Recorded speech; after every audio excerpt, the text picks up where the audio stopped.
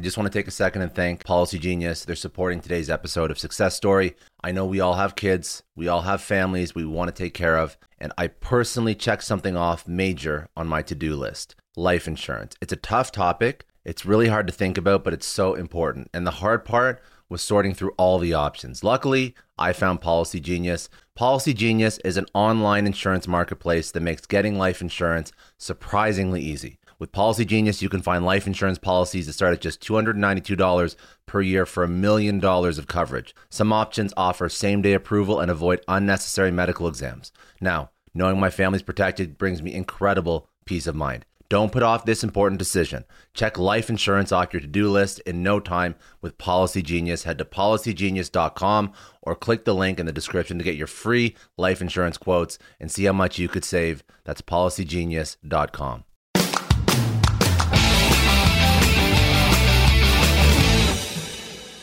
Welcome to the Success Story Podcast. I'm your host, Scott Clary. On this podcast, I have candid interviews with execs, celebrities, politicians, and other notable figures, all who have achieved success through both wins and losses, to learn more about their life, their ideas, and their insights. I sit down with leaders and mentors and unpack their story to help pass those lessons on to others through both experiences and tactical strategy for business professionals, entrepreneurs, and everyone in between. Without further ado, another episode of the Success Story Podcast. Before we start today's episode, a quick note from our sponsor, Nth Round, a fully comprehensive equity management platform. This is what they do. Business owners, are you looking to raise capital and unlock shareholder liquidity? Before hiring expensive consultants or brokers, you need to know about Nth Round. Private businesses use Nth Round to unlock liquidity without bloating costs.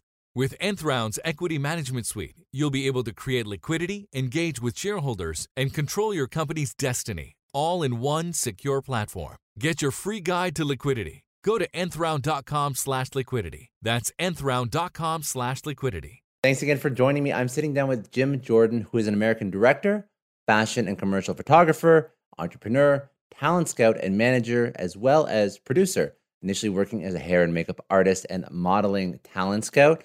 Jordan's self-taught style of photography gained the attention of the owner of fashion retailer J. Crew, which led him to becoming the world-renowned fashion and commercial photographer and director.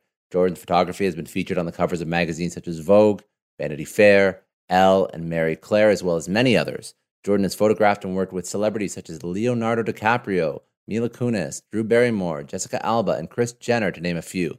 As an entrepreneur, Jordan is the owner of 3 businesses: Jim Jordan Photography, which handles Jordan's fashion and commercial photography; White Cross Productions, a production group that directs films, produces ad campaigns and commercials for clients such as Mercedes-Benz, American Express, and Warner Brothers, to name a few; and White Cross Management, a talent management agency that has represented numerous celebrities and models, most notably Jeremy Meeks, Taylor Hill, and Gigi Hadid, as well as actors, musicians, and creatives in other branches of entertainment.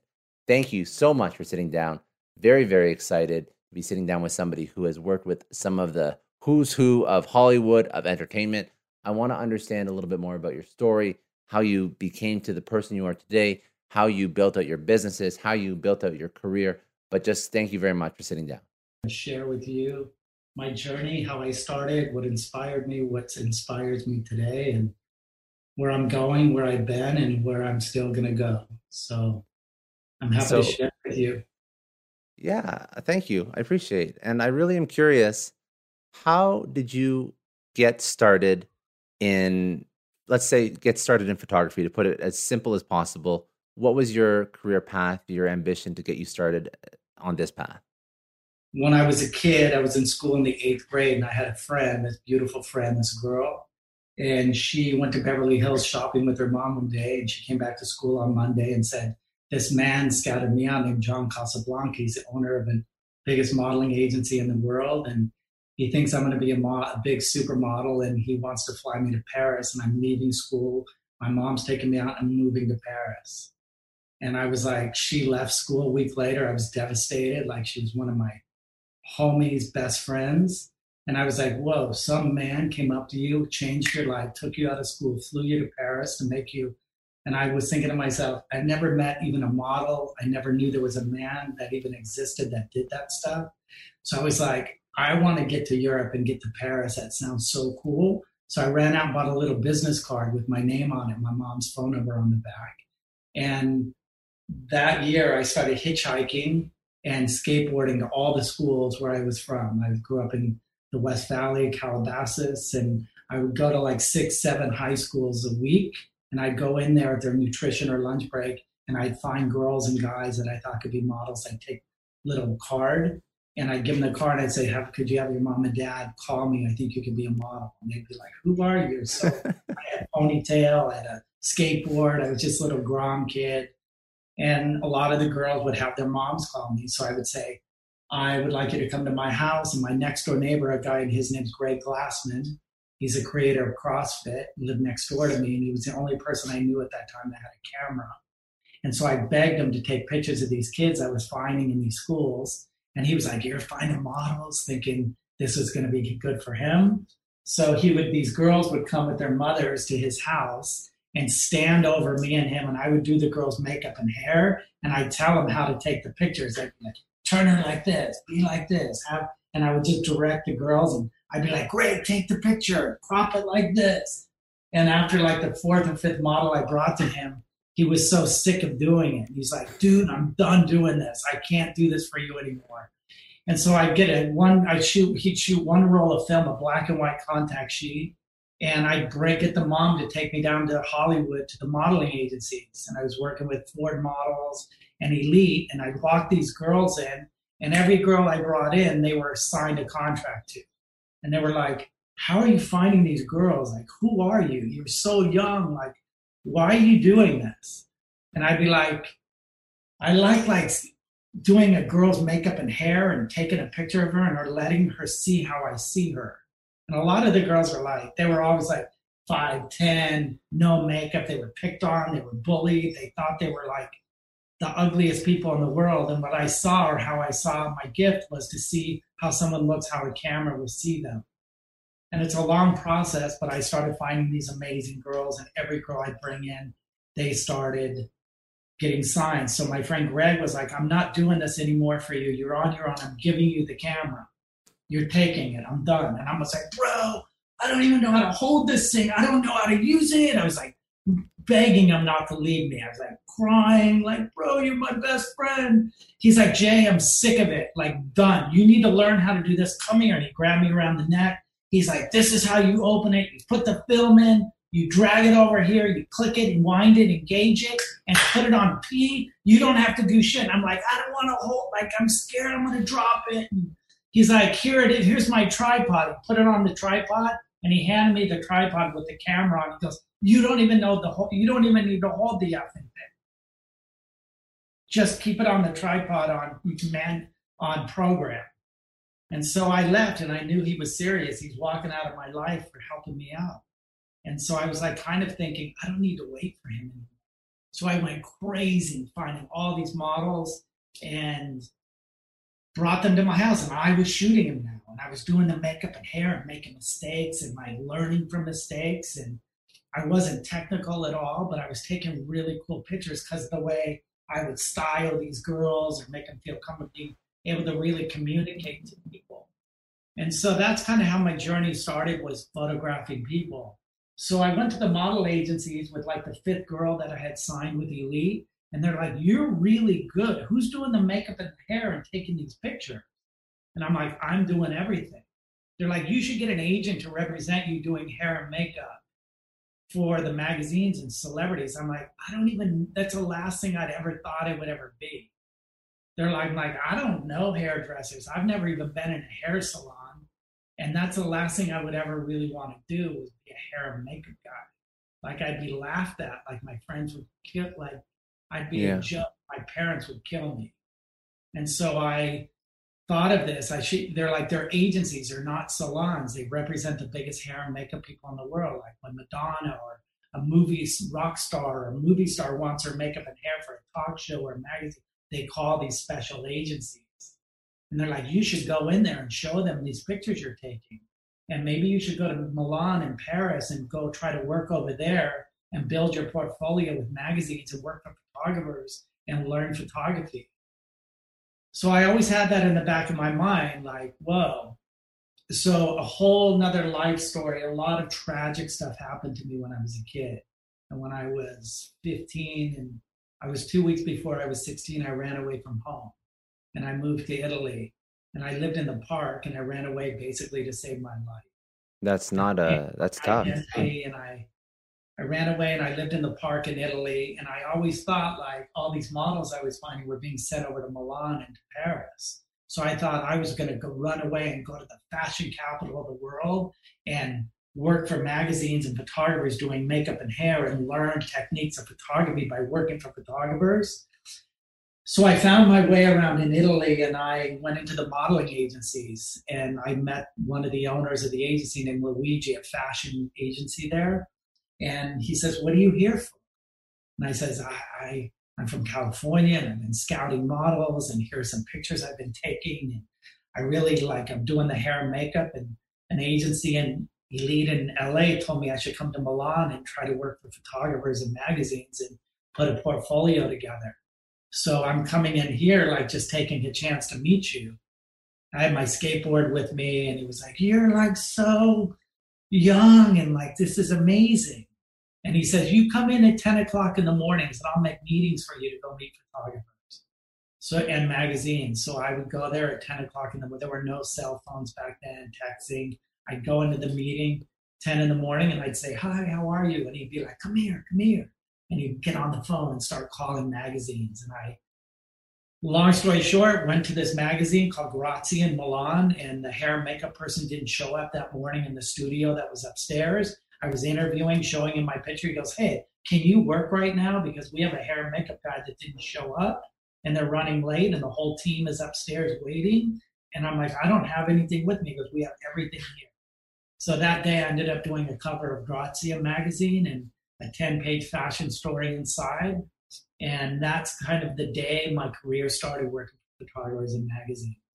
And I lived in Milan for 3 years in Paris. And I started working for Harper's Bazaar and Vogue. And it kind of like this whole door opened in my life. And the magazines that were all in a building called Mondadori. There was Vogue in the building, Harper's Bazaar, Grazia. It was like the Condé Nast, where all the magazines are in one building.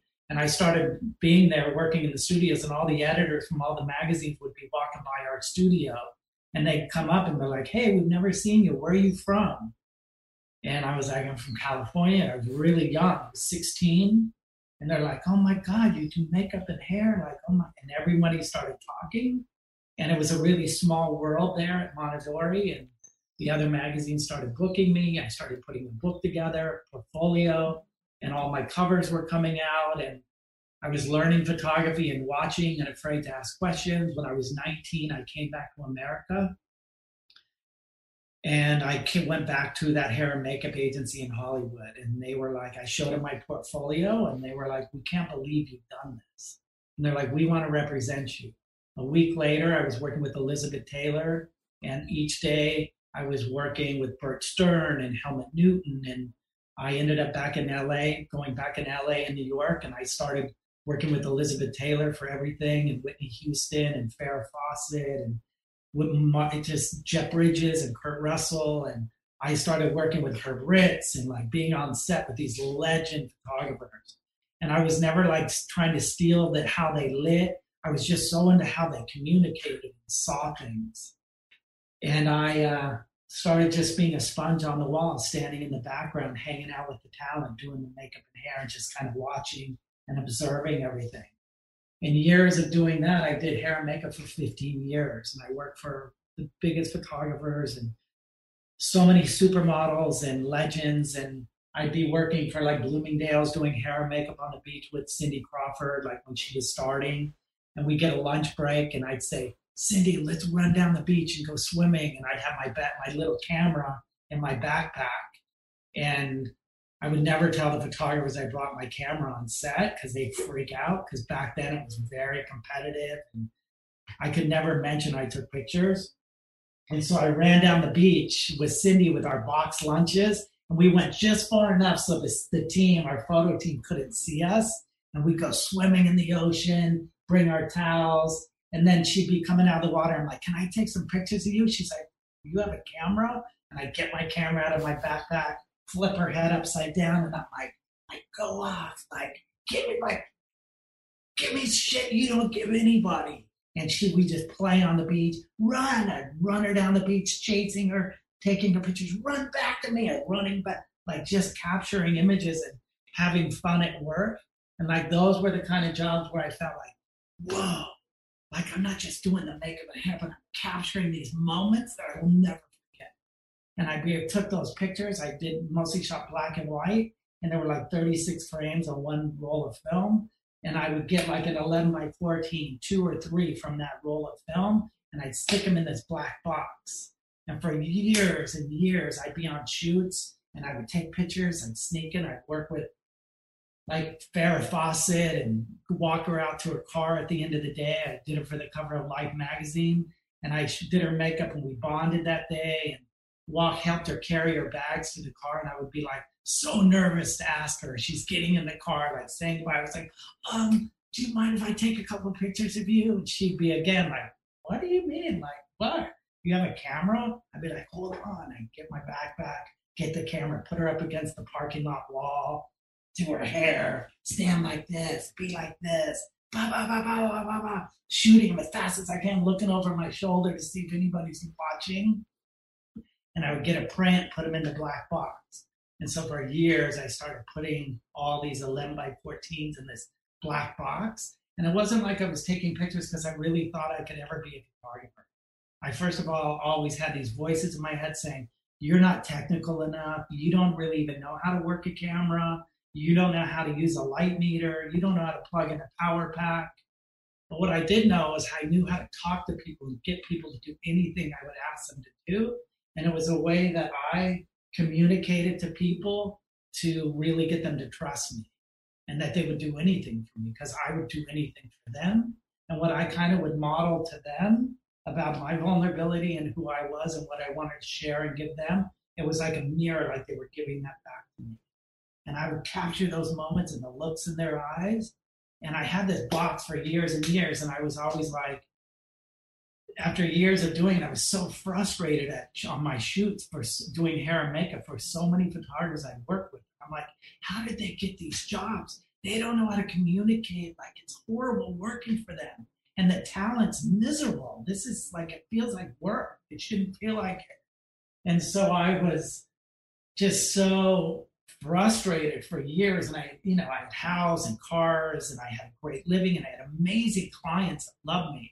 And I never thought that could I ever leave my career and say goodbye to all these celebrities and great people that love me and work with me and hired me all the time, and all the loving, amazing photographers that the voice in my head was like, you can never try to jump in their lane. Who you think you are that you could go and let the world find out you're quitting doing makeup and hair and become a photographer? Your parents don't have money. You don't technical. And it was all these thoughts and voices in my head that kept me for years afraid to show anyone my picture. And so I used to work with J. Crew all the time, and the owner used to take me on these trips. Am I ranting too much? No, this is great because everything that I was going to ask is stuff that you're already bringing out. So keep going. This is the story that I wanted to understand. Like, there's so many points, like the persevere. Like, first of all, the risk. And just like the ability to go overseas when you were like 15, 16, who does that? No, nobody can do that. Everyone, I don't think a single person I know that would have the courage, like, just like the balls to go do that. That's very impressive. So I guess a lot of stuff happened to me when I was a kid in those times, that really challenging time of what made me run away. And I was on the streets, and I was very street smart. And I'll tell you my story later. That's a whole nother chapter. I have a book coming out about this story and this tragic thing that happened to me. But I was forced to kind of live on the streets here in America and do crazy things. So I was fearless. So me getting on a plane at 15, changing my ID and stealing my brother's identity, getting a passport and a different name, and getting a one-way ticket, living in a park and finding my way there, was very familiar to me on how I was living my life. Like, because I had a horrible childhood home life, and nothing was worse. It was better being on the street with strangers than it was feeling where I was supposed to feel safe. And so I took this journey So I was, shooting these pictures going forward, which taking all these pictures and challenged, miserable at work, working with all these people that I didn't respect. But I was so afraid to even tell anyone I knew how to take pictures. So the owner of J. Crew used to book me. I worked for them for 7 years on all their photo shoots, and they take me on all their trips. And I do the makeup and hair on all the models. I'd be in Barbados, Harbor Island, or Hawaii, or we went everywhere. And the clients used to always hire these famous photographers from France, barely spoke any English. She'd hire this Japanese photographer, wore white gloves and a hat, and she was very soft-spoken. So on all the shoots, the models were like, this is so boring. So the clients with J. Crew, the owner would always say, JJ, get on set and direct these people. Like, we want you to direct. So stand next to the photographer, do the makeup and hair, but direct these models. And all the models were my friends. They were like, I worked with them for years. And we'd skinny dip at night, and I'd get everyone like kissing and hold hands and like go off. And I would be on set, and she was like, your energy's amazing on set. Like, just tell the models what to do. So after a few shoots, the models would come up to Emily and go, Emily, why don't you have him shoot? Why do you have him just direct? He's an amazing photographer. And she's like, what are you talking about? I've been working with Jim for 7 years. He cuts my hair. I've been to my house. He knows my family. And he's never mentioned ever once that he takes pictures. What are you talking about? He takes pictures. And this guy, Anthony Crane, this famous model kid, he was one of my best friends. He's like, he's an amazing photographer, and he's so humble and shy to ever tell anybody that he takes pictures because he doesn't want to overstep his boundaries. And he doesn't take pictures for anybody and for people to know about. She's like, you're kidding me. So she goes, no, talk to him. So Emily calls me. We come home. We're back in New York. She calls me. She's like, I want to talk to you. And she says, all the models tell me you've been taking pictures, and why haven't you ever told me? And I'm like, I just take pictures like to document my life. And I don't take pictures for other people, and I'm not taking pictures for people to see. It's for my journey, my life, and the people I get to spend time with, and that I can capture the moments in my life. And she goes, well, I want to see your portfolio. And I'm like, I don't have a portfolio. And I go, and truthfully, I don't want to show anybody because I don't want to be compared to or critiqued or judged. It was like my biggest fear, really, for anyone to look at my images. And I didn't want to show anyone my pictures. And I go, I don't want to show you my pictures, truthfully. It's for me, it's just my journal. And she was like, if you don't show me your pictures, I'm never going to work with you again. And I'm like, are you kidding me? She goes, no, that's how serious I am, that I want to see your pictures. And I'm like, I don't have a portfolio. It's in California. It's a black box, and it's got like pictures in it, and it's all I have. And it's not in any kind of way. It's just pictures that I've collected. So she goes, well, you're going to come back to New York in a couple of weeks. I want to see that. And so she was serious. Like, she wasn't going to hire me anymore. And that was one of my biggest clients then. So I came back to New York, and we were in touch, and she goes, I want you to remember to bring your pictures. So I go to New York. I'd smoke a joint in the morning. I'm so nervous. I get on my skateboard. I got my backpack on, skateboard up to 29th Street to the corporate office on Avenue of the Star Americans. And I go up there. I'm so nervous. And I go in, and they escort me into the conference room. And there's like 7 art directors that I had known for years that had been on all our trips. And Emily comes in. She goes, JJ's here to show us his photos. And they're like, what? JJ? Dude, that is so stressful. And I was tripping. And I was like, I was cringing. So I slammed my book down on the table, and Emily stands up, and I'm back up. And I'm standing there, and I back up from the table, and I turn my back. And she opens my book, and I can't look at any of them. And they're all getting out of their chairs to come around to look. So I walk away like 10 feet, and I turn my back to them because I just didn't want to see, I didn't want to the voices in my head were like, you're not good. You're not talented enough. The technical. I was just like, I don't want to see their faces. So I walked away, and she was flipping through these pictures, and she was like, oh my God. I could hear her. And I had these pictures, and the first like 10 pictures in the book was like when I lived in Italy in the park. I'd made friends with all the rugby players. And I was in the park every day, and all the Italian guys that played rugby in the rain, and they didn't speak any English. And I was always there, and they were like, hey, like really nice to me.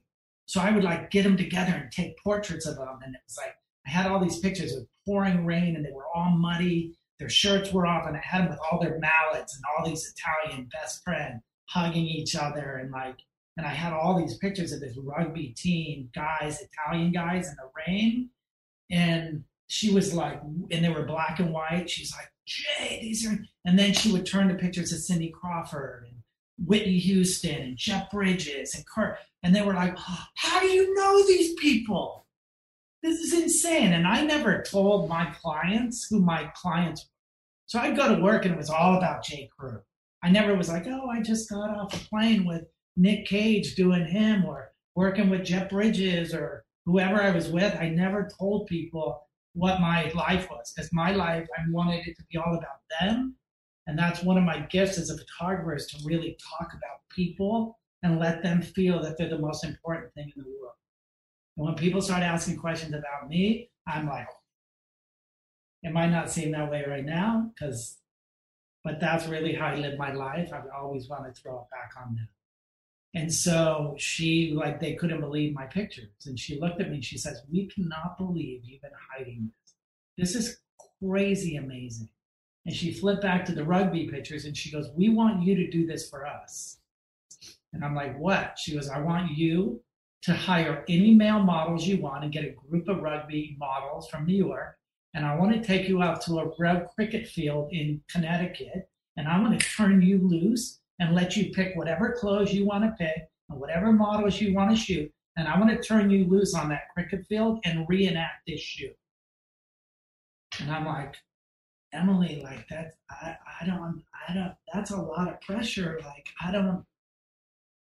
So I was like, okay, like, and she goes, and we'll pay you for it. Like, we really want to see what you can do. So I go to Connecticut. They pick me up. I cast like 6 guys. I go out there and I shoot in Connecticut. And they get the film back. And a week later, they call me up and they're like, we're going to Hawaii for 14 days and we want you to come and do hair and makeup, but we're going to hire you as a second unit photographer. Meaning we're hiring a photographer named Victoria Sims, and she's from here in New York. I worked with her for many years. And we're going to have you do the hair and makeup and be second unit photographer, meaning you could do whatever you want. She's going to get all the important shots and all the clothes that we have to shoot, but you can be free and do anything. Put guys in bikinis, like do anything. Just be creative however you want. So we go to Hawaii and I'm like, this is it. And they brought all the film. It was just my little camera. It didn't even have a motor drive. It was my camera. I just click, wind, click, wind, click, wind. And all the models that were there were my friends that I knew forever. And they were over there on the set with boring Veronica. And I'd be on the beach like, get naked, like, get on the ground, like, kiss her, lay on, throw her on your back and run down the beach with her on your And I was like, oh, this is my moment. And everyone on the other set was like, we want to be over there. Like, this sucks. So I was like wrangling all these models, getting into all this shit. And when Emily hired me for Hawaii, she says, we want you to be the second unit photographer, and we're going to pay you $250 for every picture we end up using, if we use any pictures. So I'm like, no way. She goes, we'll pay you your hair and makeup rate. So I go there, and every day I was shooting like 300 rolls of film. And at the end of the day, the producer would come over with a baggie, and all my film would be in the baggie. And she would just take it from me. And they'd FedEx it to New York that night from Hawaii. And every day I would shoot. I had like 300 rolls of film, 250 rolls of film each day I was shooting. She'd come at the end of the day. They'd put it in FedEx and FedEx to the lab in New York. So I come back 10 days, 14 days later back to New York.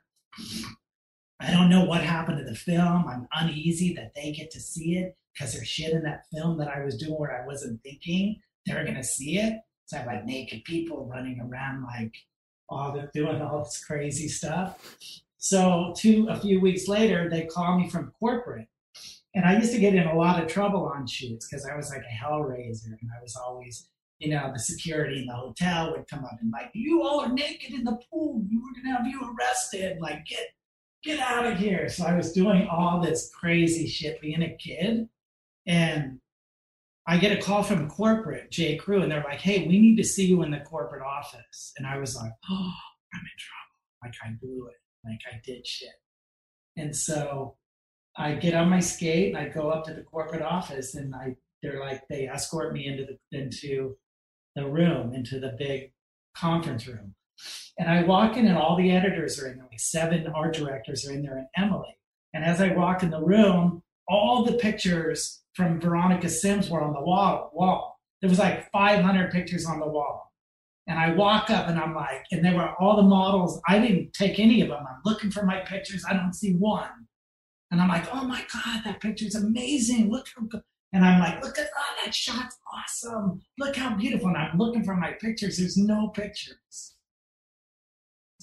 And I'm kind of like, oh, and I'm trying to compliment all the photos. And I'm like my heart's like sinking, like I don't see not one in my pictures. And I'm being so nice, like this is so beautiful. Look at them. And Emily's like, yeah, but you haven't seen yours yet. And I'm like, what do you mean? There's none of my pictures are here. And she goes, turn around. And when I walked through the door, all my pictures were on the wall behind me.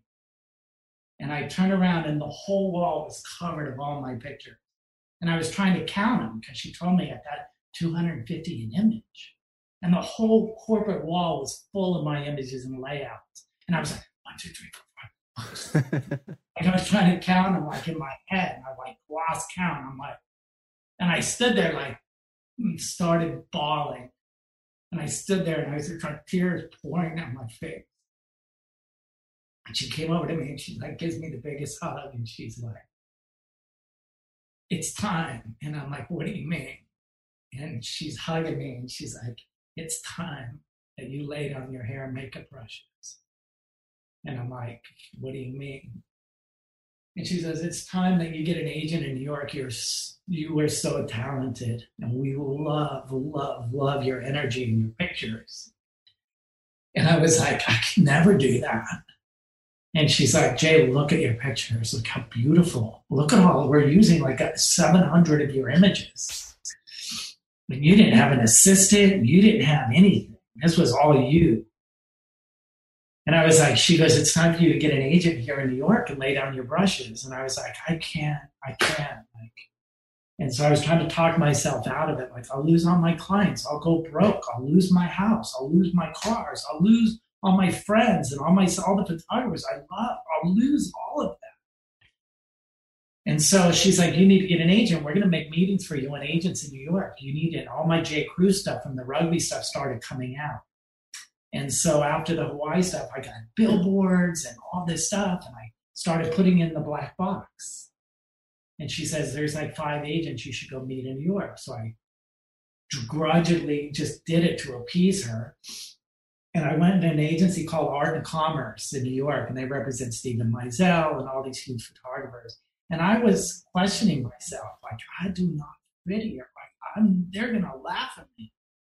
These guys they have are legends. So I went there, and they're like, wow, you're really, you have some really beautiful pictures, but we have a similar photographer with a similar style, but we'd like to keep an eye on you and see where you end up in 6 months. Could you just stay in touch with us? Good luck to you, but it's a path, but thanks. So I leave and I go to my next meeting and I skateboard up and I go up 5 stairs of floors and there's this blonde woman sitting there and I go, hi, how are you? I have a meeting. She's like, what's your name? I'm like, Jim Jordan. I have a 3 o'clock meeting with Bonnie Winston. She goes, I'm Bonnie. She goes, are you a photographer? And I'm like, no, I'm a hair and makeup person. She goes, well, why are you here? I represent photographers. And I go, well, I've been taking pictures, and I work with this lady named Emily, the owner of J. Crew, who asked me to come in and see you guys and show you my photos. And so she goes, "Do you have a portfolio?" And I go, "No, but I have this black box that has prints in it." So she opens the box, and it's like literally handheld 11 by 14 prints, not in plastic, just like really fragile prints. And she starts looking through this. She's like, "Oh my God, you took, this is insane. How old are you? Like, where did you meet these people?"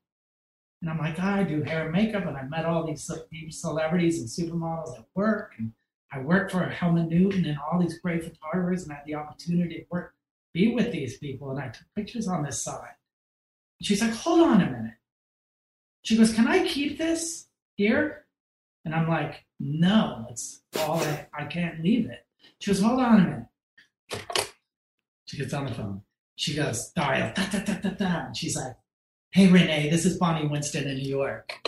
And I'm about to sign a photographer." She goes, "That I'm so sure you are going to love. I will never, ever call you to see a photographer as long as I live. That's how sure I am that you're going to love this guy." And she hangs up the phone, and she goes, "I'll have his book there FedEx tomorrow morning at 10 a.m. She hangs up. She goes, "Did you hear me?" And I'm like, "You can't keep this." And I go, "What's FedEx?" And she goes, "FedEx is a courier service," because it's right when FedEx was coming out years ago.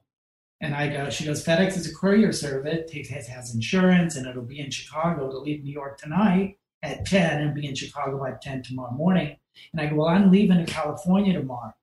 She goes, "Well, we'll have it FedEx back to you in California." I'm like, "I can't leave this."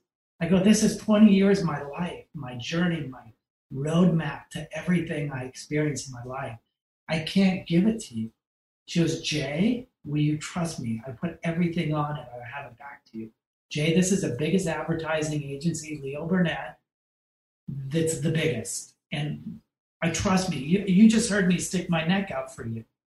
So I'm like, "Oh my God, Gil." I'm like, "Okay, but please, I can't, you can't." So I fly back to LA. 2 days later, my FedEx book comes back to LA, and she calls me and goes, "Jay, are you sitting down?" And I'm like, "Yeah." And she goes, "I just booked you on a 14-day job for Bloomingdale's, and they're going to pay you $7,500 a day." And I was like, "No way." I go, "No way, Bonnie. I can't do it." And she's like, "What the fuck are you talking about?" And she goes, "What are you talking about?" And I'm like, "I can't do it." I go, "Bonnie, I'm scared to death. I can't do it. I'm not a photographer. I'm just like guessing what I'm doing. I'm just like winging shit. I don't know how to use a power pack or a light meter or a color meter. I don't know how to plug. I don't know how to do push or pull film. I'm so untechnical." She goes, "Jay, you get your ass back to New York with your skateboard. I will have the best photo assistants on your team doing everything for you. I'll have the owner of the lab standing next to you every single day. I'm going to book your motorhomes, your caterers, your locations, your hair, your makeup, your styling. All you got to do is hold the effing camera up to your face, look through that little hole, and whatever you see that's pretty, push your finger.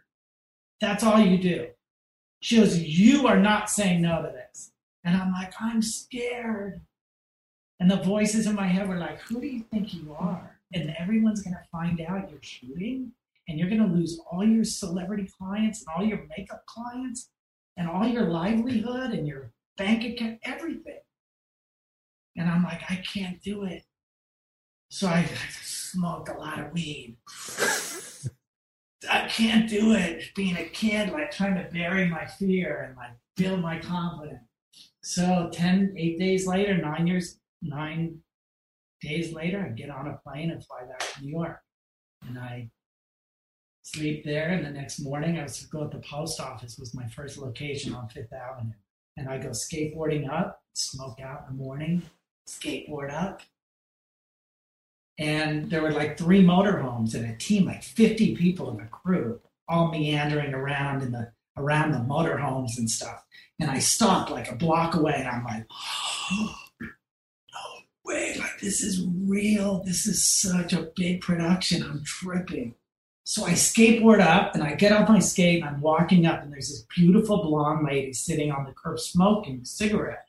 And she's like this hippie Moroccan blonde chick. And I come walking up to her and she goes, hi. And I'm like, hey. She goes, are you with the production? And I'm like, what job, what client is this? And she's like, it's for Bloomingdale's. And she goes, well, are you on the team? Are you here for this shoot? And I'm like, yeah, I think so. She's like, what's your name? And I'm like, Jim Jordan. She's like, oh my God, you're JJ. And she gets up and she goes, I'm Renee. I'm the one that hired you. And she goes, well, give me a hug. And I give her a big hug. And she goes, do you want a cigarette? Sit with me. So she's sitting on the curb. And I'm like, no, it's okay. I don't smoke. So she goes, sit with me. Talk to me. Where are you from? And I want to get to know you. And she starts talking to me. She goes, what are you into? Like, what do you do? And what do you do for fun? And I'm like, I skate and I surf and I'm from California and I do hair and makeup. And that's what I've been doing for many years. And I take pictures and this is like really my first. She goes, I know this is like your first big job. You've been doing J. Crew and I've seen those pictures are beautiful. She goes, but can I tell you why I hired you? And I'm like, yeah. She goes, first of all, I worked with photographers. I've been an art director for like 12 years, and I work with different photographers every week, and I see everybody's work. I probably get 10 portfolios a day on my desk. She goes, but when I got your pictures, it came in this black box, and I started opening these prints. And she goes, and there was something so unique, not just the way you presented your pictures, but the look in these people's eyes. And I'm like, what do you mean? And she says, it was the look in these people's eyes that I wanted to hire the guy that they were looking at like that. She goes, because I'd never seen in a lot of people's photographers, it was like the look was, but when I saw the people you photograph, it was like they were like looking at somebody and I wanted to know who that person they were looking at that made their eyes look like they did. And she goes, and that's why I hired you. And I was like, God, I don't know what to say. Like, thank you for taking a chance with me. And so that kind of was the icebreaker with this woman, Renee. And she kind of held my hand through this whole journey on that job. And I got an agent in New York and I did that job 14 days later. I was on a roll and my agent loved me. And at night she was taking me to dinner with all these editors of all these magazines in New York. And the first 7 days I was there, she took me to dinner with the editor of American Vogue named Ivan Shaw. We had a dinner one night after one of my shoots, and Ivan and me had a super amazing connection with Bonnie. And he was like, I like you, JJ. I want to start giving you jobs. So I started working for American Vogue right away. And then Bonnie just started booking me on Eddie Bauer and Land's End and LL Bean and Claire. And she would say she represented Francesco Scavullo and like really big photographers. And she'd always say to me, you're the easiest photographer I've ever represented. And I'm like, why? I'm not that good. I'm not that technical. She goes, it's not about being technical, Jay. It's about connecting with people and communicating and love and like being so available to people. It's not just how good or technical you are, it's how people want to be with you. It's about the experience of enjoying life and doing life together. And you're so good at that. She goes, I could get people to see your pictures and then send you in to go, I could go see a meeting with them and you'll book the job every time.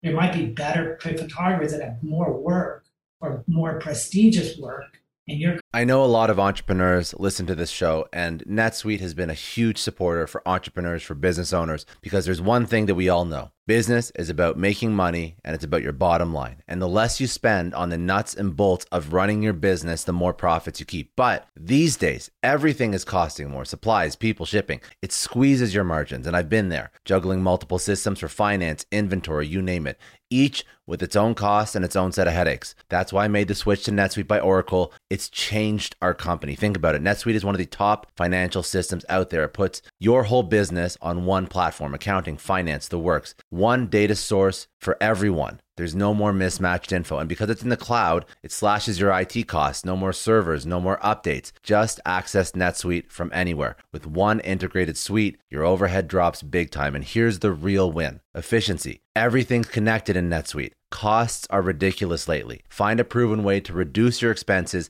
and get better performance out of your team. It's a no-brainer, and that's what NetSuite offers. Over 37,000 companies have figured this out already. You have to join them. Right now, through to April 15th, NetSuite's got an incredible, flexible financing plan. Check it out and see the savings yourself at netsuite.com/Scott Clary. That's netsuite.com/Scott Clary. Hiring as a small business owner is a major pain. That's why LinkedIn is supporting today's episode. You need people with the right skills and experience, but finding them can take forever. It is incredibly frustrating to keep seeing candidates who just aren't a good fit, and that's why LinkedIn Jobs has been a game changer. Let me tell you a little story. We needed to hire a graphic designer, somebody with specific tech and software knowledge and the ability to truly understand our brand. And I started with all the usual job boards, and it's the same old story. Tons of irrelevant applications. No one's really matching my needs. I tried LinkedIn Jobs, and the quality of candidates was just on another level. People with impressive portfolios, relevant expertise.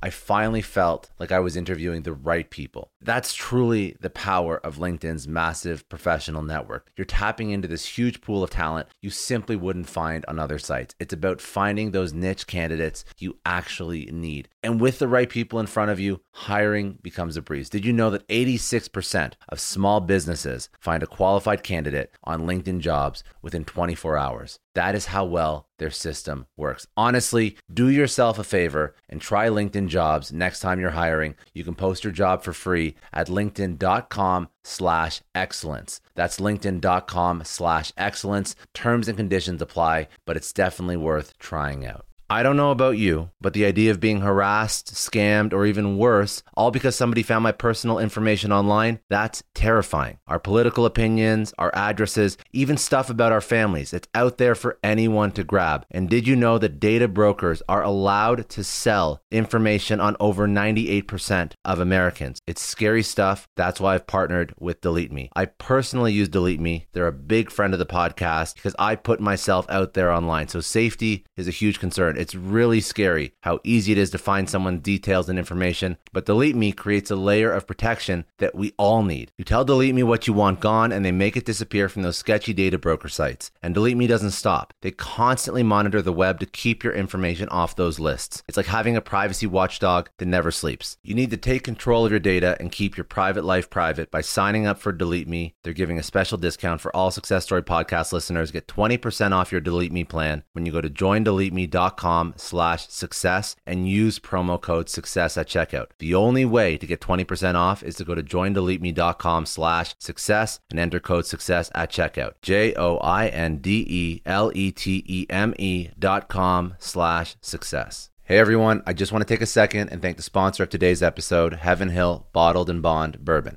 Now, I don't have a lot of liquor sponsors on this show. Heaven Hill Bottled and Bond is actually one of my favorites. I've drank it for a few years now, and this is why we actually decided to work together. Heaven Hill Distillery, family owned since 1935, is a great entrepreneur story too. So there's 5 brothers. They filled their first whiskey barrels back in 1935, and their legacy still lives on today. Heaven Hill Bottled and Bond is aged over 7 years. That's 3 more than required by the Bottled and Bond Act of 1897. This means the best quality, the best purity, and the best consistency. This is not just average bourbon. It's the winner of the double gold medals at multiple 2023 World Spirits competitions, and they've won the very prestigious Triple Still Award. It's a very big deal in the liquor and bourbon world. Heaven Hill Bottled and Bond boasts an exceptionally smooth oak flavor, while its aroma offers a sweet blend of caramel and smooth vanilla. If you love bourbon, you need to try Heaven Hill Bottled and Bond. Available nationally, look for a bottle at your local store. Heaven Hill reminds you to think wisely, drink wisely. Think back to your last few days in the office. Did any of them leave you feeling really accomplished? Not the kind of day where you're running around like crazy, but where you've made real progress on something that matters. Because being busy doesn't always mean being productive, and I bet we've all been there. And maybe it's time to rethink what it means to get things done. Today's episode is sponsored by Belay, and what they help you do is, instead of getting sucked into emails and to-do lists, they help you delegate tasks and focus on big goals. They can connect you with top-notch US-based talent who are ready to take on those time-consuming tasks that bog you down. Let's be real. There are way more important things you could be doing than bookkeeping or wrangling a packed inbox. They have virtual assistants to handle all of those pesky administrative tasks, or accounting professional to take care of all your financials. But here's the best part. You don't have to waste weeks searching for the right person. Belay's personalized matching service works quickly, sometimes matching you with the right talent to take stuff off your plate in under a week. Are you ready to try a different way of working? Check out Belay's list of the top 25 things you can delegate to a virtual assistant. It might just change your business and your life. Text SUCCESS, that's SUCCESS, to 55123 to get the list and to start transforming your to-do list with Belay. Kind of getting into it, but you're just really a good communicator, and you seal the deal all the time. And so that was it. I was on this train, and I was always trying to get off the train because I always had the voices in my head like, they're going to find out you don't know shit about technical or being a photographer. And then I just started getting these jobs, and every job I was so afraid. And when it would end over, I'd be like, oh my God, I got through the fire. Like, how did I make it through that? And every job I started to do, I was super nervous, but I would come out through the other end. And I started realizing as I look back at my life now is like my motto are the things that I fear most are the things I need to run to.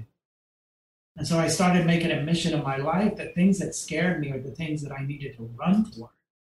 Because on the other side of that fear was the miracle and blessings from God or whoever you believe. But I believe like my miracles were from God, and that there were other things that were getting in the way of my miracle, trying to keep me afraid and keep me back. And I think that my photography career, after 15 years of doing hair and makeup, I was ready to run toward what I could ever dream after 5 years. But I was in fear for 10, being held back, never thinking I deserved it or could be it, or I was rich enough or cool enough, or I was supported enough. And I just got on this journey and on that train ride, and I just started slaying stuff. And I started learning more and becoming more confident. Even though still today, I don't even consider myself a photographer. I never considered myself really a hair and makeup guy or wore a badge like in the hairdresser. I just wanted to be with people and make them show them how I saw them. And I took a camera to be able to document how I saw somebody that I could show them. Like I do a girl's makeup and hair that was like 15 and bullied in school. And I thought she was the only person in the world that I thought she was beautiful. I do her makeup and hair, chop her hair, and turn her around to look in the mirror, and she started bawling, crying that she couldn't even believe that was her. And that feeling alone was what drove me to keep going. And then I would take pictures of people and then show them how I was in show them and watch them like cry. And I'd be like, God, this is amazing. This is worth more than any money, anything I could do. And I never did it for money. I never got into this to make money. I didn't want to become a photographer because I would shoot hot girls or movie stars or be in the end of the fashion business. I did it because I wanted to connect with people and show people how I saw things. And I used that little black box to pull the trigger, to capture that moment, to show them how I saw them. And that they would trust me enough. I loved it. I love the story. Thank you very much for giving that over. A lot of people gloss over a lot of the details of their life. But I appreciate that even though you had several points, like you mentioned, like you were really, there's a lot of self-doubt that you sort of pushed through, and that's not easy.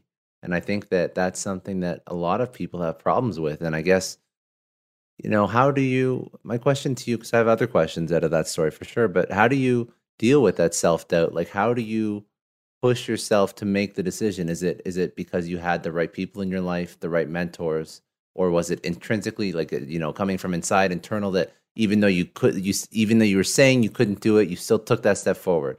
But how did you sort of keep going? Well, like being in fear that kept me in fear for so many years, Mm-hmm. being something that I really was unhappy doing. When I had a dream, like I knew there was way more to me. And I feel like it was a lot of things. I feel like a lot of the people that kind of pulled me out of my box were like angels, like sent from God, Mm-hmm. in a way to look back at it now. And I believe it was a lot of work that I did, and that I'm constantly doing to keep myself present and to be able to recognize those voices that are coming in all the time, to recognize whose voice it is, and to realize and now recognize the truth, and the truth of who I am and why I'm here, and that I can do all things. And the Mm-hmm. voices that are trying to keep me or make me afraid, I realize those voices it's like an arrow of which way I need to go. So if something's saying you can't, I'm going and running toward that. And I journal every day. I started doing a book called The Artist Way, and it's a 12-week workbook that changed my life back then. When I became a photographer, I was embarked on this 12-week journey called The Artist Way. And I recommend it for every creative, people that have lost their creative gifts and don't know what they are or how to recover them or discover them. I recommend this workbook for everybody I know. It changed my life. And part of doing that work, the third week I did that work, I became a fashion photographer. And part of the exercise you do every day is you journal 3 pages, full pages every morning. And I started journaling these things that came out of me on my journal that I didn't even know. When I would reread it, I would say to myself, who is that writing that? Like it was such a disconnect of how I thought. But then when I wrote something on a journal, like my heart, and I would read this stuff and bawl my eyes out, like, who is that? And I started to journal every day. And the third week of me journaling, I met Emily, gave me that job. And the second week, I met Renee and got that job. The third week, I was shooting for Vogue. And I just kept journaling and journaling and journaling. It's like people that say they meditate every day, they don't stop meditating. I believe that my journaling changed my life. And every day I was in fear and write about my fear, write about my fear. And I keep writing about it. And every day I'm sick of writing about how scared I am. Why don't I just effing do it? And then I won't have to write about it every day. So I did a lot of things to kind of push me out there and to kind of, and then I would start saying, you know what? I'm more afraid that I won't do it in my life than doing it.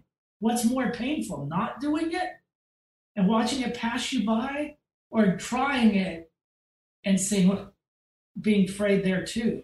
And I always realized by me just doing it and sick of writing about it, and I'm just afraid of why, all the excuses I made for myself why I didn't do it. So I'm a big advocate about running toward fear and running through the fire, because your miracle and your miracles are there on the other side waiting for you.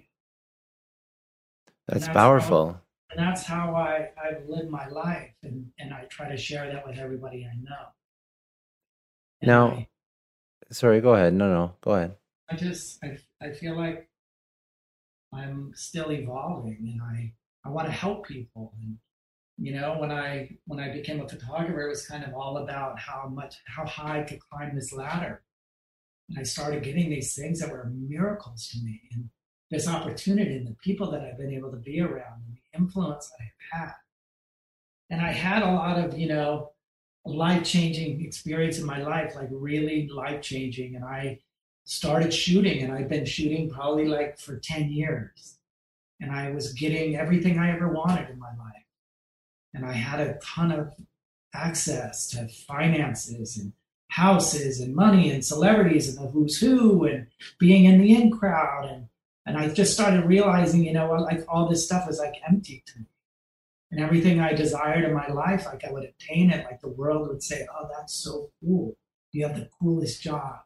But somehow I always felt like really sad and empty inside, no matter how much I got or how many big jobs and big movie stars I'd get to shoot. It was cool and it felt great and I was thankful, but that happiness never lasted. So I started having like these, questions, and I had I don't know how to say it, but I had like a breakthrough, like like a breakthrough or a breakdown or a coming to at the end of myself, Yeah. an epiphany, whatever the word Epiphany. is, Yeah. Epiphany. epiphany, that this wasn't all about me anymore. And I ended up in the hospital, and I was like on my deathbed, and they didn't know what was wrong with me. And they said your kidneys were failing, and they basically gave me 4 hours to live. And they called in the pastor to give me my last rites, and my whole family was there. And I was laying on my deathbed, not even able to move. And I had a supernatural miracle happen in the hospital room. And I was miraculously healed. And I sat up with this like miracle that happened. And it's a whole long story. And my life changed. And I came out of the hospital, completely healed 2 days later. And I had a big life-changing moment in my life. And I said, this isn't about me anymore.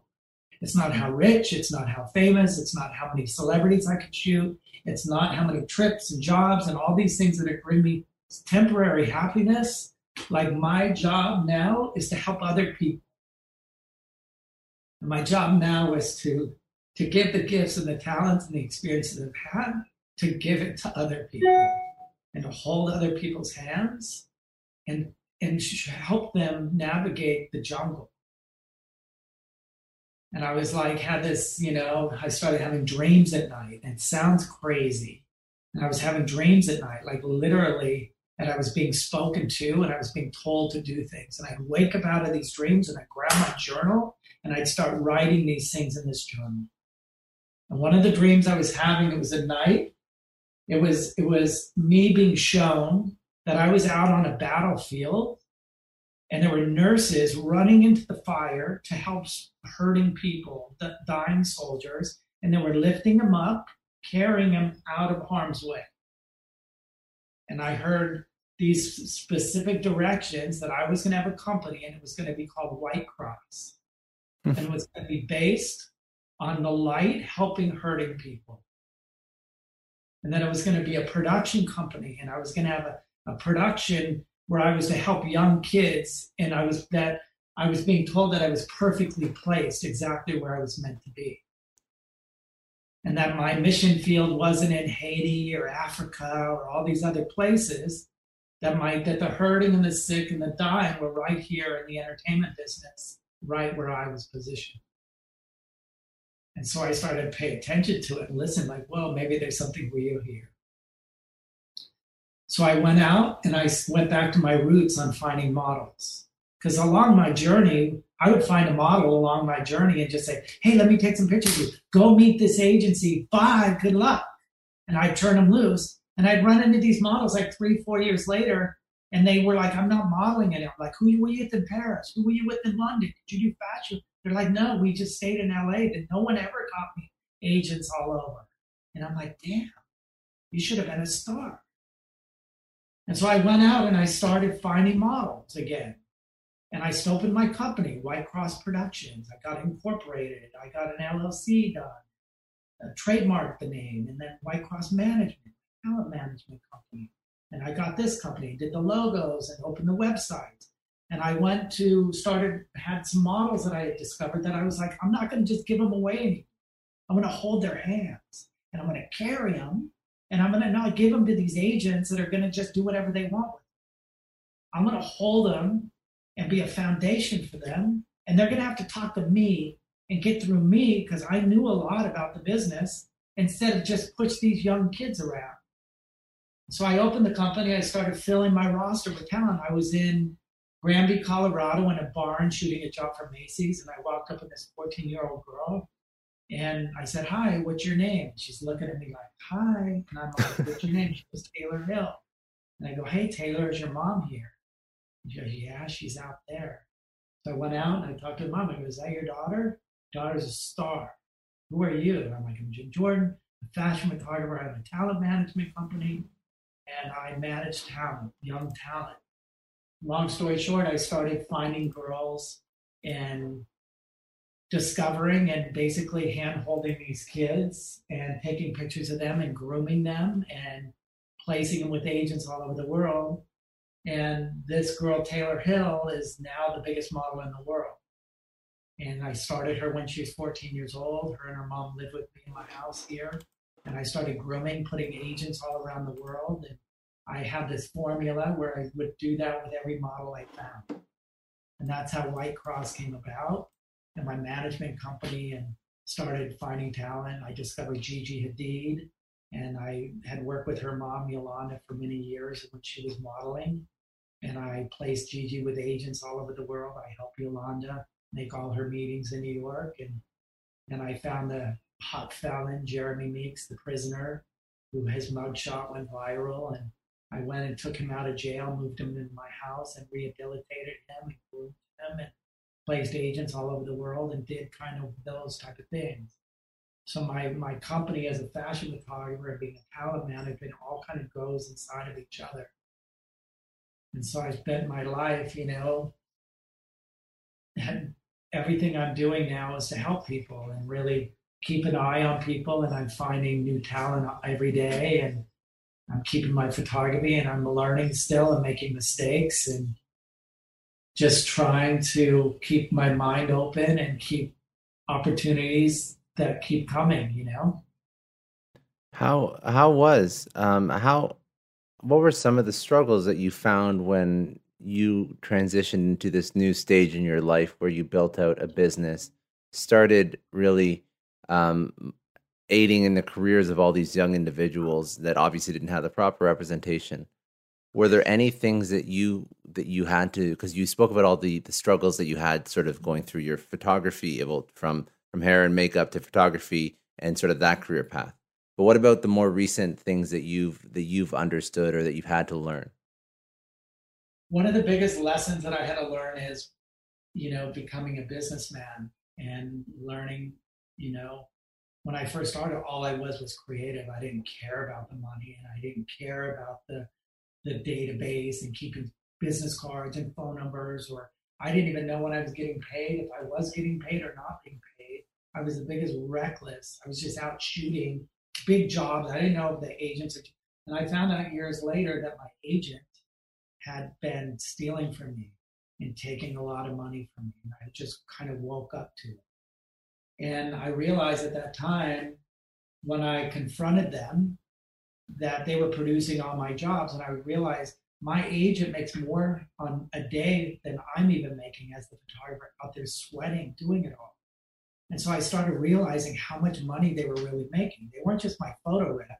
They were producing all my jobs. They were hiring the motorhomes and the caterers and the studios and prop stylists and all of these things. And they would hire a makeup artist. The budget would be $1,500 for the makeup and hair, and she would only give the hair and makeup $500. So she's making $1,000 in her pocket off of my job. And that went down with the motorhome. Give the motorhome driver $500, and she'd make $1,000 a day on the motorhome. So she'd make $500. So every day I'd go to work, I started realizing she was making like $20,000 a day, and I'd go to work and be making half of that. And then not to mention she wasn't paying me, stealing from me.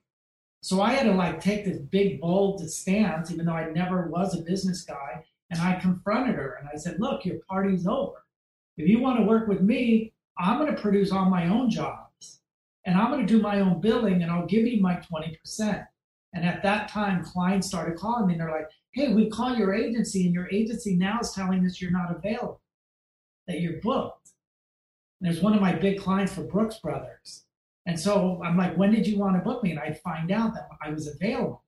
So she wasn't giving me those jobs because she'd give it to another photographer where she could produce those jobs. So I started learning business, whoa, this is gnarly. Yeah, and how unfortunately how shitty some people are, which is not, yeah.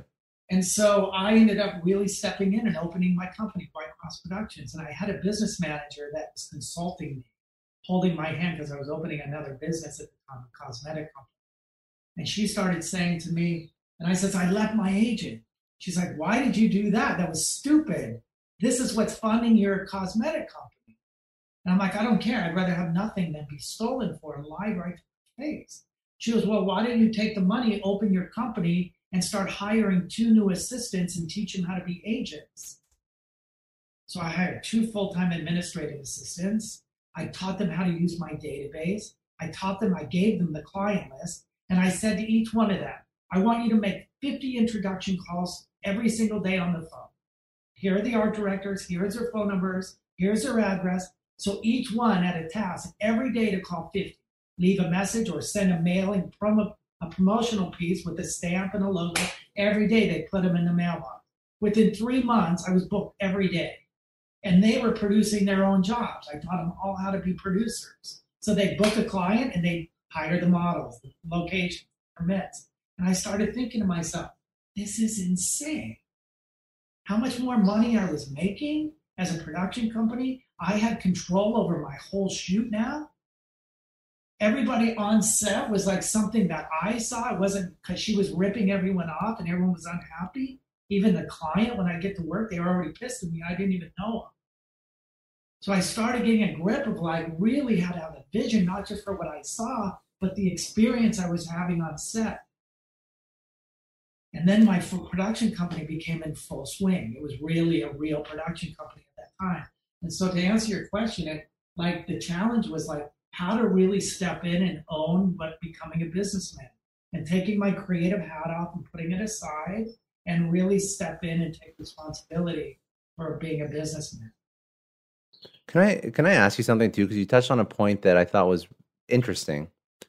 Why are the people that are charged with like this agent that was working with you? Why is that individual? There's not a higher level of, I don't know, scrutiny or due diligence or just care in working with these young people's careers, because I feel like that shouldn't be an issue with somebody who's charged with working with people that could be very earlier on in their career and they don't have the experience, they don't have the proper representation. So why is that still an issue? Why is that not more brought front and center? And why is she like not out of business? That's, I guess, why is she still around? Yeah, they are. She is out of business now. Mm. And it was, I don't know. I think people are afraid. Very powerful New York people, lawyer husbands, and it was just kind of like, oh. And I couldn't really prove stuff, but I knew. And that happens all the time. Agents steal all the time from model agencies steal. Model agency, booker, a client will say, hey, we have $5,000 for the model a day. They'll call the model and say, you got $2,500. They don't have to. So a model agency could give the model $2,500. The model says, yeah, I'll do it. So as soon as she says, I'll do it for $2,500, they don't need to tell her that they're really making $5,000. The model's stoked, so the agent's like, oh, great. And then they'll take the 20% out of her $2,500. Like it happens. It's like business. Yeah, it shouldn't be, though. That's really shitty business. It really is. Yeah. So there are a lot of things I learned and how to wake up really quickly to do, you know? I didn't realize that, I've never been part of the whole, I guess, talent and creative side of business, but I've heard more of these stories, and it's unfortunate that it's still around. Yeah, a lot of that still happens. So I decided I don't want an agent anymore. It's like, I don't need an agent. My agent's, charging me 20% of everything I make. That 20% that I make, I can afford my own employees or have anybody to help me do that. And it's way worth it. So it's like getting over the fear of being a businessman and opening a company, being a boss. I never thought I'd be a boss to people, and I hate it. I don't like being a boss. I don't like having to manage that side of my brain. I want to be out and be free and run naked with my camera and be like, woo, and just be like this kid that's like seeing life for the first time. That's what I want to do. But sometimes you have to be a businessman too, and wear both hats. Yeah, it's true. It's true. Well, that's sort of like that running towards the fear point you made before. Yeah. Now, so you built out the production, you built out the management, photography.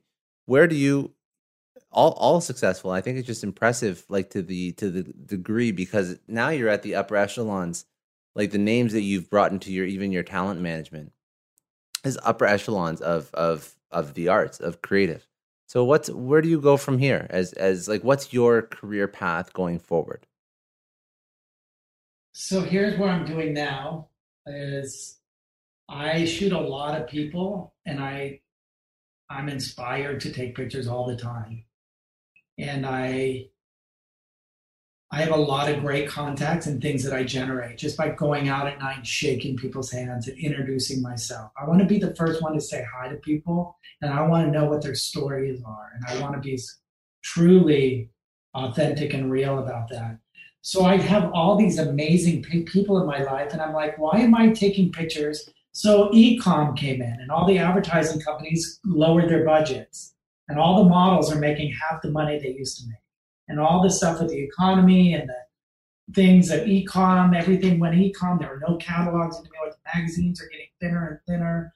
All of them are going out of business. Nobody wants to pay photographers anymore. And so I said, why am I doing all these photo shoots for magazines? They don't pay any money. Why don't I just open my own magazine? And so I just opened a magazine called James Magazine. And I don't know if you've seen it, but it's a new magazine. And I'm featuring like Gigi Hadid on the cover, and Taylor Hill and Kris Jenner and Zendaya. And I have like 8 issues out now. So it's like a little project that I'm doing, and it's really rewarding because I can put all my creative energy into my own vision all the way around, the logos, the look, the shape, and bring the talent that I want to shoot and just put them on the covers of my magazine. Not saying I don't shoot for other people still, but I feel that's really rewarding. And I want to build this platform with the magazine to one day make it a really amazing magazine with great advertisings in it, and Rolex and Range Rover, and get some really amazing advertising and kind of build slowly this brand and see what happens with that. I'm also very interested in creating a clothing company off of my White Cross brand called White Cross Collections. And I love the whole military 1940s, 1950s, turn of the century type of clothing, and nurses and soldiers and dog tags and like the whole really military vibe. So I'm very interested in indulging on these type of projects and companies. I said I've been out for years and years branding other people's brands. So they'll hire me and say, hey, we have a new pair of shoes. How can you shoot them and make the whole world want to buy it? And I've been really good and successful at doing that. Or saying, hey, we have this new makeup. How do we sell it? Or how do you photograph it so it's very eye-catching?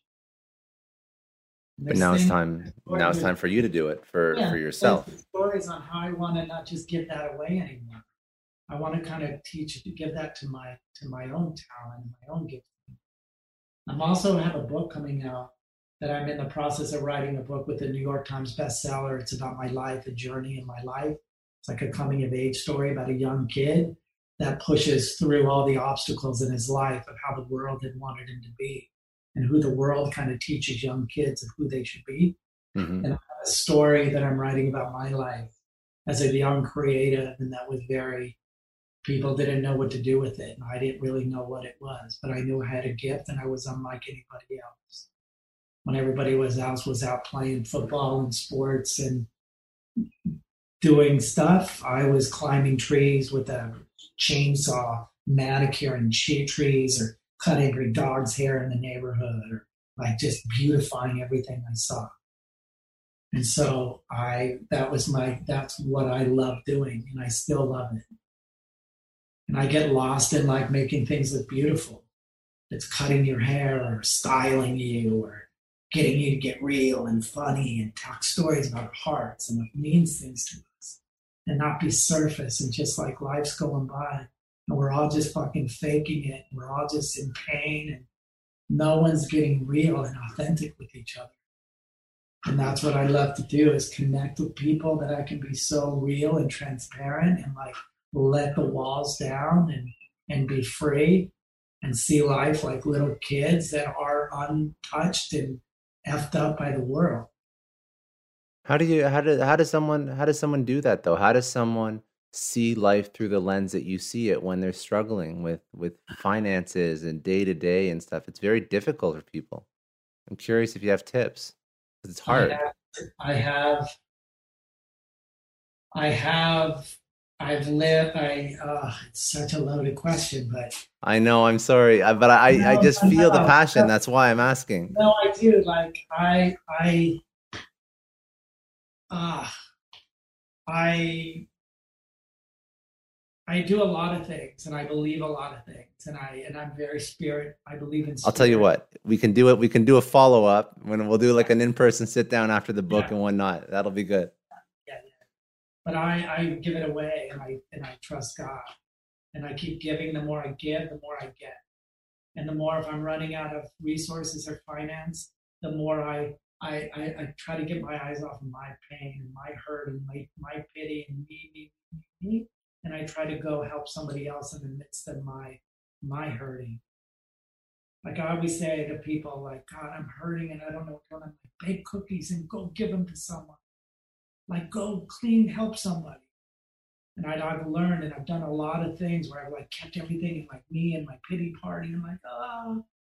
And I have had hard times and I've had really hard times and broken times and scary times in my life. My life didn't always look like this. And sometimes in the midst of how good your life does look, in the midst like of everything I do have, like there's so many times where I feel I have nothing. Because it's not about the material things in our life. It's about the things that like when we're all alone and we're sitting there like, what is the quality of our life? Who do we get to share it with? Who do we get to talk with just to be let them know how we really are? That it's not just always looking good and like, I got to have it all together. And like, yeah, like, what's up? Meanwhile, I'm dying inside. So there are a lot of things in my life now that I do. Like I pray a lot and I write and I like look up, I keep my eyes up.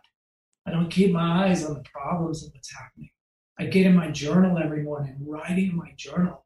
I write the things that I'm in pain about and the things that I'm scared about and the things that I love and the things that I'm so thankful for. It's a good answer. That's a very good answer. And So that's what don't, I do. yeah. And it's the way it works for me. And I've been to Kabbalah and I used to go to sweat lodges every full moon. And I've been to I'm friends with the Dalai Lama and I've been in every religion and culture and I've explored everything looking for God and looking for my answer and looking for peace. And I ran to the ends of the earth. I'd go to India every year and sit in ashrams and pray, meditate. I'd go to Tibet and I'd go everywhere. I'd go to Agape for 13 years. And I went to the Kabbalah Center and I do everything looking for the truth and looking for my God. And that's a follow up to this was where I was miraculously healed and where my answer came from. And when I couldn't deny what happened to me in the hospital was the truth of what I had always been looking for. Yeah, very powerful. A And lot of people, very powerful. that's where I'm at. And I try to embrace that every day. And a lot of days still, I'm human. And a lot of days I'm in fear. And a lot of days I'm in power. And a lot of days I'm in the state of like not believing anything that there's a God or anyone's for me. And then there's days where I'm like, oh yeah, I got to check in. Oh yeah. Oh yeah, this is real. Okay. I got my eye up, my eyes are up again, not on myself or my problems. Very good. Very You're good awesome. answer.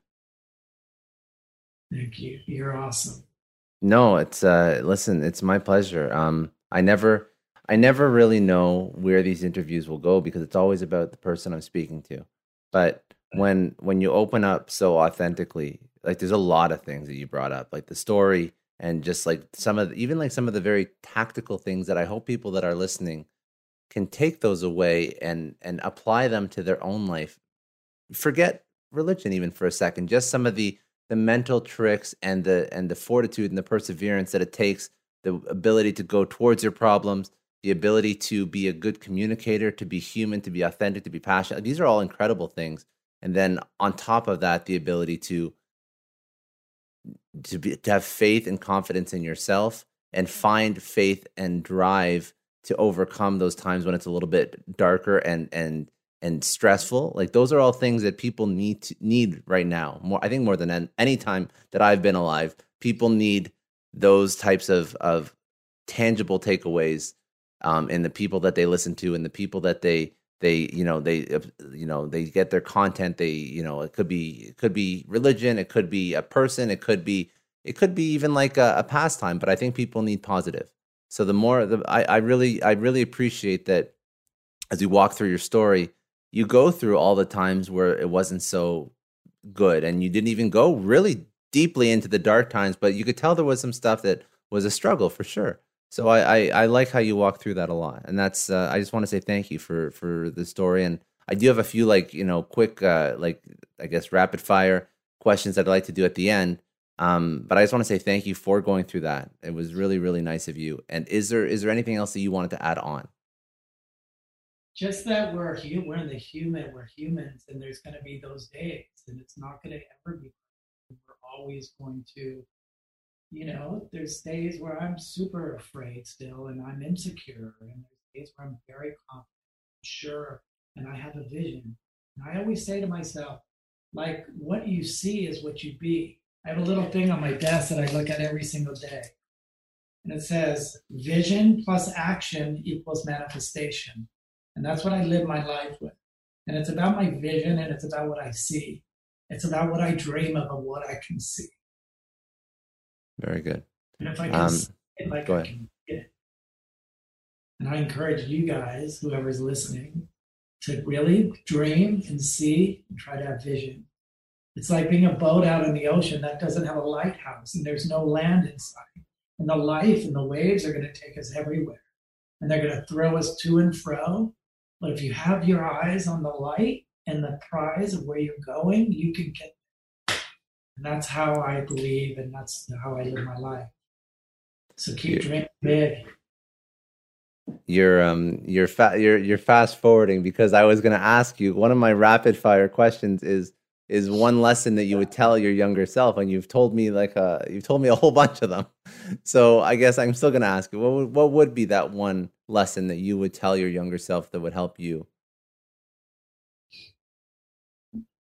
He says, run, don't be afraid of the fire. To run toward the things you fear most. Very good. That's the things I've learned most of my life. And every time I ran through it, it was almost like there was somebody on the other side with their arms open, grabbing me and putting a prize around my neck. Very good. Sorry? Like I won that race. Yeah. No, I wanted to ask you one more, just another quick question. Where do you go? Where's a resource that you go to learn? It could be a podcast, it could be an Audible, it could be a person, it could be a book, something that you would recommend people go check out. Besides the work you recommended before, the creative. I recommend a few things. The number one thing I recommend is a book called The Artist's Way. And it's a 12-week workbook, and it's life-changing. And I believe in everybody I meet and everybody I come in contact with. I think it's the most life-changing experience in work that anybody could do. And it's called The Artist's Way by Julia Cameron. That's one thing. And I think you should just continue to I watch a lot of YouTube. Things I'm interested in. I love watching YouTube, documentaries, and other people's stories. I love the human struggles and challenges. And I just love music and watching films and just getting lost in that stuff. So many visions and stories I want to tell as a filmmaker still, as a director, and making documentaries and really heartfelt films that just rip your heart out and make you feel like life is good. It's so emotional. Like the world teaches us not to feel and to numb out. And then we're supposed to be a certain way and have it all together, no matter who dies, anything. And it's so beautiful to watch people just like feel again and hug and love each other and not feel like everything. It's like when I think I know it all, I lose everything. If I feel like I don't know it all, then there's room for the miracles to come in my life. And that's a lesson that I've learned in my life. Like, I got to vacate myself from my opinions sometimes. And then the universe or God can use you, teach you, and keep expanding you. I lived my life so many years where I knew the answer to everything. I didn't care about anyone's opinion. That's before I had my transformation in my life. But when I had that miracle happen to me, I was like, I don't know anything. I don't have your answer. And I still don't. I just know how to get my answer. And sometimes I don't. Sometimes I'm out in that sea floating around and emotional and crazy and moody and an asshole. And I'm just not. Some days I'm just like, I feel now grateful and thankful that you would even want to hear what I have to say. Yeah, well, I think that it's pretty obvious when you start uncovering the stories of people like yourself, like people that have done incredible things in their lives, and that's what the whole purpose of this podcast is, right? It's to unpack that story, because if somebody looks at you today, they see what you are today. They see a very small point in time, which is the culmination of so many things that have happened over your life.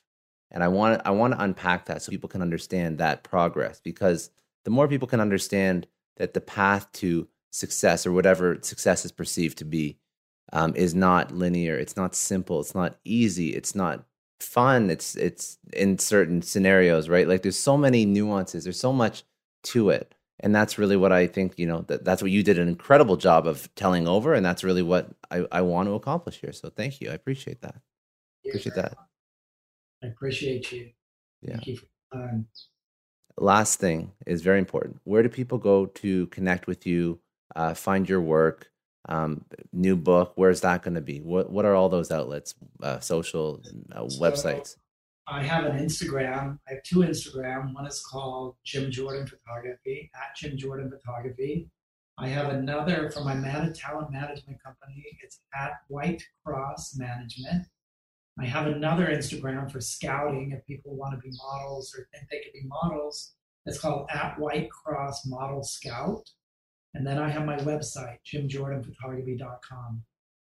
And my book, I hope to be coming out probably in 6 months. We don't have a name yet, but I'll keep you posted. And there's a lot of, I'm sponsored by a lot of different companies that have a lot of things on site. So if you go to Google, you can see some different companies I work for. But I have some amazing sponsors that believe in me and are very generous and kind of help me tell my story through my art and photos, commercials, and things that I direct. But this is the beginning, baby. We're going, That's all for today. Thanks again for joining me on another episode of the Success Story Podcast. You can download or stream this podcast wherever podcasts are available, including iTunes, Spotify, Google, Stitcher, iHeartRadio, and many others. You can also watch this podcast on YouTube. If you haven't already, please subscribe and share this podcast with your friends, family, coworkers, and peers. Please leave us a rating on iTunes. It takes about 30 seconds, as it allows other people to find our podcast and lets our amazing guests reach even more people with their message. And remember, any rating is fine as long as it contains 5 stars. I'm Scott Clary from the Success Story Podcast, signing off.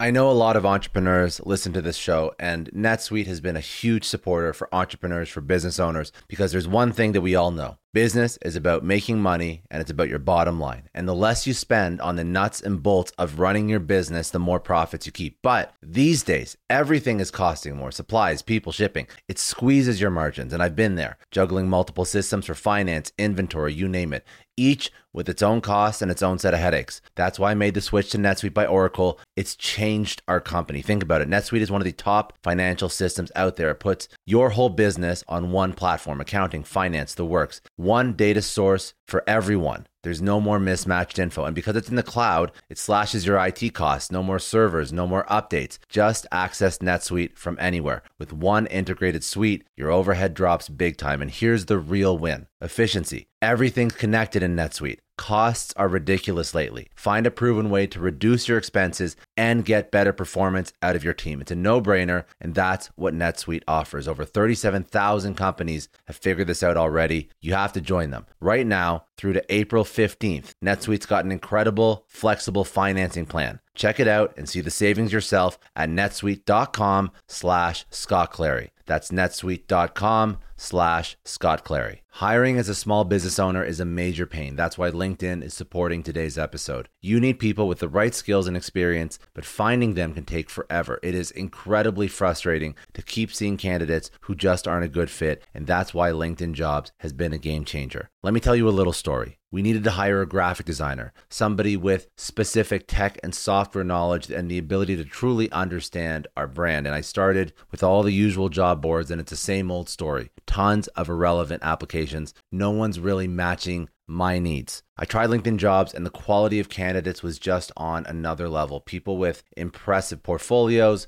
relevant expertise. I finally felt like I was interviewing the right people. That's truly the power of LinkedIn's massive professional network. You're tapping into this huge pool of talent you simply wouldn't find on other sites. It's about finding those niche candidates you actually need. And with the right people in front of you, hiring becomes a breeze. Did you know that 86% of small businesses find a qualified candidate on LinkedIn Jobs within 24 hours? That is how well their system works. Honestly, do yourself a favor and try LinkedIn Jobs next time you're hiring. You can post your job for free at linkedin.com/excellence. That's linkedin.com/excellence. Terms and conditions apply, but it's definitely worth trying out. I don't know about you, but the idea of being harassed, scammed, or even worse, all because somebody found my personal information online, that's terrifying. Our political opinions, our addresses, even stuff about our families, it's out there for anyone to grab. And did you know that data brokers are allowed to sell information on over 98% of Americans? It's scary stuff. That's why I've partnered with Delete Me. I personally use Delete Me. They're a big friend of the podcast because I put myself out there online. So safety is a huge concern. It's really scary how easy it is to find someone's details and information, but Delete Me creates a layer of protection that we all need. You tell Delete Me what you want gone, and they make it disappear from those sketchy data broker sites. And Delete Me doesn't stop. They constantly monitor the web to keep your information off those lists. It's like having a privacy watchdog that never sleeps. You need to take control of your data and keep your private life private by signing up for Delete Me. They're giving a special discount for all Success Story podcast listeners. Get 20% off your Delete Me plan when you go to joindeleteme.com/success and use promo code success at checkout. The only way to get 20% off is to go to joindeleteme.com/success and enter code success at checkout. joindeleteme.com/success. Hey everyone, I just want to take a second and thank the sponsor of today's episode, Heaven Hill Bottled and Bond Bourbon.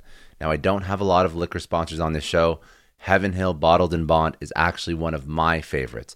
I've drank it for a few years now, and this is why we actually decided to work together. Heaven Hill Distillery, family owned since 1935, is a great entrepreneur story too. So there's 5 brothers.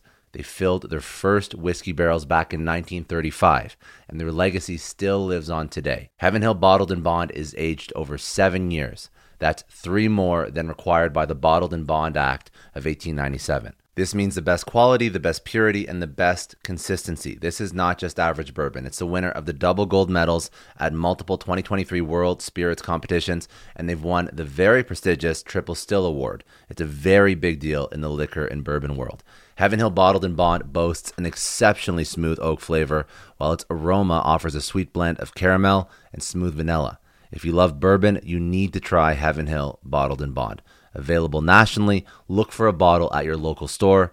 Heaven Hill reminds you to think wisely, drink wisely. Think back to your last few days in the office. Did any of them leave you feeling really accomplished? Not the kind of day where you're running around like crazy, but where you've made real progress on something that matters. Because being busy doesn't always mean being productive, and I bet we've all been there.